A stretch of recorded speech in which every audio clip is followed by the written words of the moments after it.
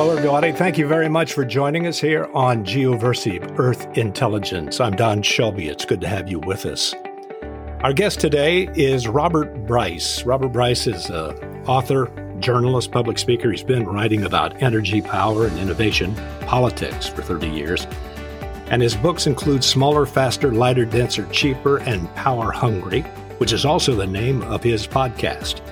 His articles appeared in Time, Forbes, Wall Street Journal, and the New York Times. And his sixth book, A Question of Power, Electricity and the Wealth of Nations, was the inspiration for the documentary Juice, How Electricity Explains the World. And with us to have a conversation with Mr. Bryce is Joe Robertson. Joe is the founder of Geoversive, Citizens Climate International Director, and lead strategist for the Resilience Intel Climate Smart Finance Initiative. Welcome to both of you. Thanks, Don. Glad to be with you. Thank you, Don. It's great to be here. We're going to be talking about electricity poverty, about how the world and the planet is divided between the haves and the have-nots, those people with electricity, those people without electricity. And I'm quoting now from the book. Electricity is the ultimate poverty killer. No matter where you look in the world, as electricity use has increased, so have personal incomes. Having electricity doesn't guarantee wealth, but its absence almost always means poverty. Robert, do you believe that in your heart, based on what you've seen with your own eyes? And I should add that your documentary, Juice, was basically a co-production with this book, and you were shooting the documentary simultaneously. I could give you several examples, but the one that really comes to mind at the moment is going to Puerto Rico and seeing people who had lived with electricity their entire lives, and suddenly they were without. And they were without because of Hurricane Maria and had been without in many cases for months. And so they were using small generators, but their lives had been completely turned upside down. So I believe, not in my heart, in my head, in my soul, that electricity is the great equalizer. This is the form of energy that humans crave over every other, and it is the one that is truly transformative. It changes people, and in particular, it is the key to liberating women and girls from the drudgery and really from domestic slavery. And we can talk about that if you like. But yes, electricity is it. I'm all about electricity. If you were to measure all of the electricity demand in terabytes, and we'll get to the nomenclature a little later on, but when we talk about the terabytes of capacity currently in either the United States or the planet, whichever you choose, how much are we producing right now? How much are we consuming in terms of electricity, in terms of watts? The capacity is measured in terawatts, and the U.S. now has about 1.1 terawatt of generation capacity. That capacity generates about 4,000 terawatt hours of energy per year. But I think the key, you mentioned the refrigerator earlier. I think it's difficult for a lot of people to understand watts and watt hours. Watts is a measure of power. Watt hours is a measure of energy. But the key to the book, and the key point that we make in both Juice in the film and in A Question of Power, my book, is this separation between the electricity rich and the electricity poor. And how do you express that? Well, there are about 3 billion people in the world today who live in places where per capita electricity consumption is less than what's used by an average American kitchen refrigerator. So I got a new fridge just recently, but my old one used 1,000 kilowatt hours per year. So there are more than 3 billion people in the world today who live in places where per capita consumption is less than 1,000 kilowatt hours per year. So this is an enormous disparity when you think that in the U.S. we use about 12 times that amount. We're 12,000 kilowatt hours per capita per year. There are parts of the planet that don't have any electricity, and there are parts of the country parts of the planet, I should say, that do not have enough electricity to begin the creation of development and wealth. How many people do you estimate, and how many does the UN estimate, are without any electricity? Well, that number has been falling, which is a very positive trend. The latest numbers, I think that the UN is saying it's under 1 billion, or the IEA is saying it's under 1 billion. But for years, I think it's in round numbers. There's roughly about 1 billion people who have no access to electricity. But one quick addition on that, Don, is that access to electricity in the IEA, in the International Energy Agency's estimates or their metrics, is something on the order of 50 kilowatt hours per capita per year. Well, that's nothing. I mean, essentially nothing when you compare it to the 12,000 or so we use. So there's a big push on by Todd Moss at Energy for Growth Hub and some other people to increase that to what they call the modern energy minimum. But yeah, I mean, these ideas about what is considered access, even those numbers are very low relative to the global average. How much consumption is required for the average person who has no access to electricity right now? What is the minimum requirement? How much would they need to have coming into their households or their businesses?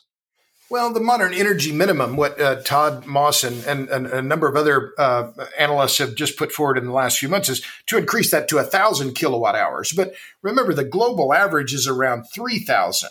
And the other point that I think is critical here is that 4,000 kilowatt hours per capita is considered the cutoff. And I point this out in my book in that I segregate the world or trifurcate the world into the high watt, low watt, and unplugged worlds. There's well-established scholarship that shows over 4,000 kilowatt hours, people's livelihoods don't improve that much. So in terms of the basic metrics of health and education and so on. But anyway, there's a broad spectrum. And I think, the key takeaways, I think, if I could just jump a little bit ahead here, Don, is that our desire to electrify the rest of the world can be very strong, but electrification efforts and electric grids have to be self-supporting, that and corruption is the absolute worst thing for electrification. So I think that this combination of concerns about climate and equity, and they're incredibly complex, and a lot of them hinge around the ability of countries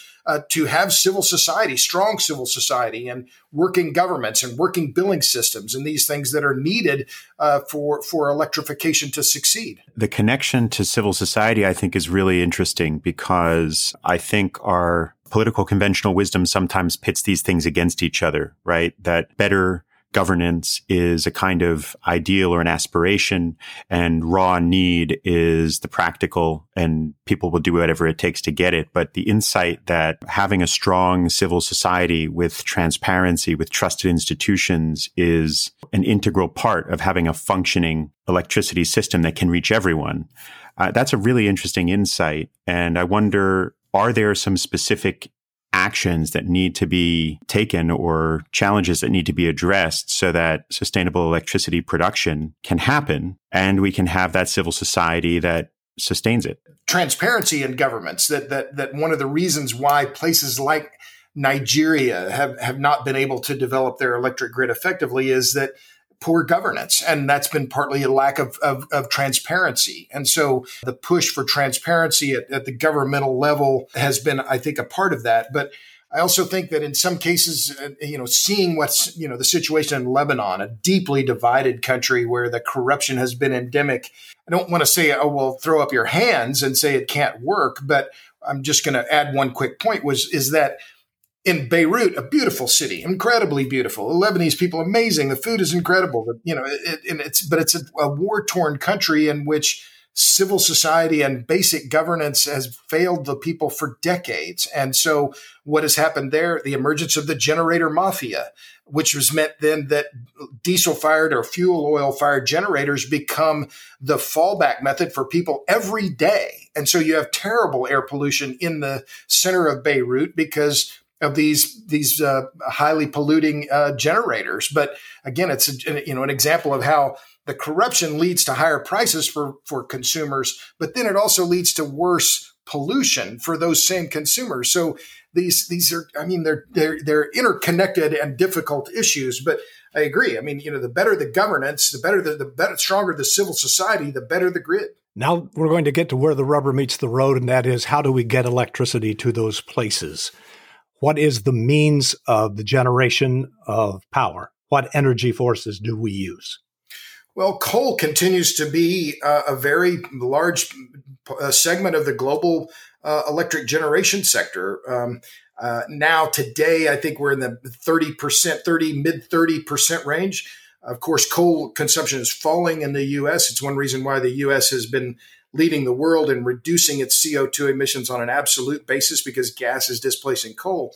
But China, and there was a story in Reuters just the other day that China's added last year something like 30 gigawatts of new coal-fired capacity, which is an enormous amount. We're seeing coal still being built in South Asia. But I think that one of the other points that's clear, if we're serious about it, and I make this point in the film, I make it in the book, if we're serious about reducing CO2 emissions, we have to be deadly serious about nuclear. It is the only form of electricity generation that can provide the enormous scale of electricity that the world needs with a small footprint and at relatively low cost. Will it be easy? No, it won't. It'll take a long time. But I'm adamantly pro-nuclear, and I also think that natural gas is becoming one of the sources of, or one of the primary fuels for electrification, particularly in Southern Asia, and we see it in China and in Japan as well.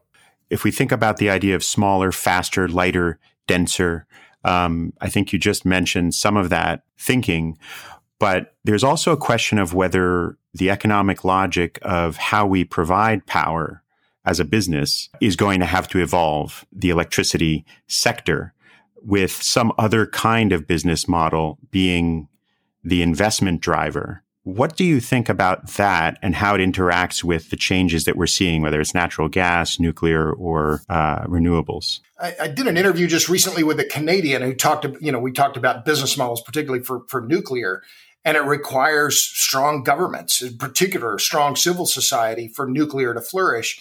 I think this idea that we're going to have zero marginal cost for solar and wind, it may be low cost to generate that power, but to store it and to distribute it is expensive. And it's one reason why we've seen in U.S. states where we've had high penetration of renewables, we've also seen in general higher prices. So I guess my broad statement in response to what you said, Joe, is it's going to depend. I mean, where the business models and the fuels that are going to be used to electrify societies are going to be different depending on the local geography. Geothermal in Kenya is viable, and Djibouti in Africa it's viable. I saw a lot of 25% of Iceland's electricity comes from geothermal, 75% from hydro, but hydro won't work in West Texas, and nor will geothermal. So, countries are going to make their decisions, and individuals make their decisions based on the fuels that are available to them that they can count on that are going to be affordable and reliable. Robert, can we innovate? I know you're big on innovation. Can we innovate our way out of the dilemma that we find ourselves in regarding energy poverty throughout the globe? Well, I'm incurably optimistic, Don. I mean, the late Molly Ivins said I'm optimistic to the point of idiocy, and I am. I believe in human creativity, and I'm a humanist. I want people to have better lives all over the world, and I'm doing the research that I did and traveling where I did. It changed me. Seeing the abject poverty in India, I never imagined the scale of it or the depth of it. And I'm absolutely pro innovation. I mean, we've seen that in the last few years. I mean, we've doubled electricity production over the last 2.5 decades. We're going to need to double it again. And will some of that be from carbon, from hydrocarbons? Absolutely. We're not going to leave hydrocarbons behind anytime soon. But we're seeing, a lot of innovation in nuclear. We're seeing, better solar panels. We're seeing higher energy density batteries. I'm optimistic about the prospects. Now, let me get a handle on your humanistic side. In your book, you cite UNICEF and its list of countries with the highest rates of child marriage.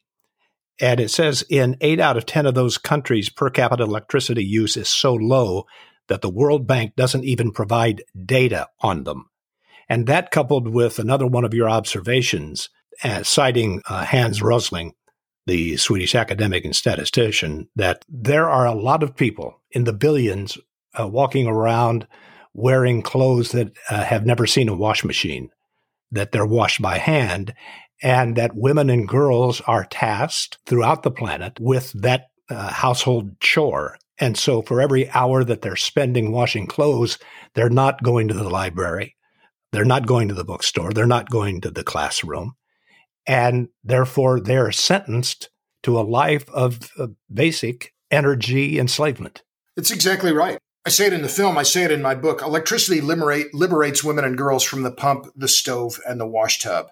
If we want better outcomes for women and girls all around the world, one of the fastest ways to do that is to give them not a little bit of electricity, but enough electricity to make a difference, enough electricity to drive a washing machine and lights in the kitchen and a grinding machine and a refrigerator. Those are transformative technologies. And I'll make one other quick point. In the book, I have a chapter about the New Deal in the United States and the Rural Electrification Act and the Public Utility Holding Company Act of 1935. The motivation that Sam Rayburn and George Norris and Burton Wheeler, who were the key architects of those two pieces of pivotal legislation, they were concerned about farm women. In George Norris's memoirs, he talks about the plight of farm women. And the same with Sam Rayburn, who was from Texas, from Bonham, Texas. He'd seen his mother washing clothes by hand. He said, "I want my people out of the dark and I want them out of the mud." But it was a key motivator for these legislators who push for rural electrification in America was their concern for women and girls. And I'd love to see that same kind of focus and push on the global scale, because electricity matters to every woman and girl in the world that allows them to get away from the drudgery of household work and do other things. Robert, I think this is one of the most powerful pieces of the work that you've been doing, which is this insight that electricity is fundamentally liberating. And you said earlier today, it changes people. Not only do their circumstances change, but they become different. They can embrace possibility. They can do different things. It seems like if we're going to get to a place where everyone in the world is able to achieve dignified, sustainable human development, we have to be using energy that is cleaner, that is cheaper, that, as you said before, has a lighter footprint. And we have to have societies that are strong enough, resilient enough, that they don't suddenly descend into corruption in an unpredictable way. The work that I've been involved in, talking to citizens, asking them to connect with people in government, suggests that when people in communities, including some of the most marginal people who would never have a voice, when they can actually play a role in helping to design what happens for their benefit, everybody's work improves. Do you see that kind of participatory process as a key part of this effort to liberate people through electricity? Is it something that can be done just by, technocrats, or does that kind of connection have to happen? Your work on those issues is far more advanced and involved than mine. I think that, what I can only just a couple of very quick comments, which, I saw this lack of governmental responsiveness in Puerto Rico, and the frustration of the local people in the hills, not even an hour south of San Juan, who felt abandoned by their government. And so, that importance of government accountability, the importance for people to feel that their voices are heard. We saw the same thing in Lebanon, the frustration with the way the government was failing them. That is a tough issue. And it's one that I wish I had a magic wand and could say, man, these governments are going to get better and more responsive and more transparent. Alas, I don't have that wand, either that or it's broken. But, I agree. The one thing that we saw was that people everywhere, they want better representation. They want to participate if they can, and they want their government to work so they have lights at night so their kids can study. Robert Bryce, I want to thank you very much for shining a light on this. I guess it is presumptive that everyone in the electrified world understands there are people without electricity. But through Juice, How Electricity Explains the World, the documentary, and through your book, I think that you put a face on all of that, and it becomes visceral. Human beings have a tendency to not think of people they can't see. You give us an opportunity to see the people who are in electricity poverty, and you put a face to that. I want to thank you for that work and for Tyson Culver's work in producing the documentary and making that available for us. How can people see the documentary? Well, you can't escape it, Don. It's everywhere. Luckily, it's been added to Amazon Prime. So if you're an Amazon Prime member, you can see it there. It's on iTunes. It's on Google Play. It's on a documentary website, quite an interesting one called Curiosity Stream. We've had great traction there. But you can find it on the web at juicethemovie.com.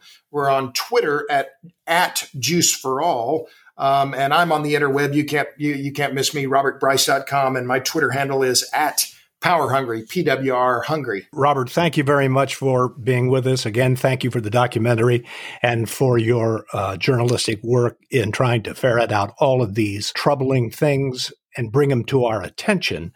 And I would also like to add that we hope that you will continue this work so that we can arrive at an answer so that people won't have to live in electricity poverty anymore in our lifetimes. Well, I'll say amen to that, Don. I appreciate it. And thanks to you and Joe for having me on, and look forward to staying in touch.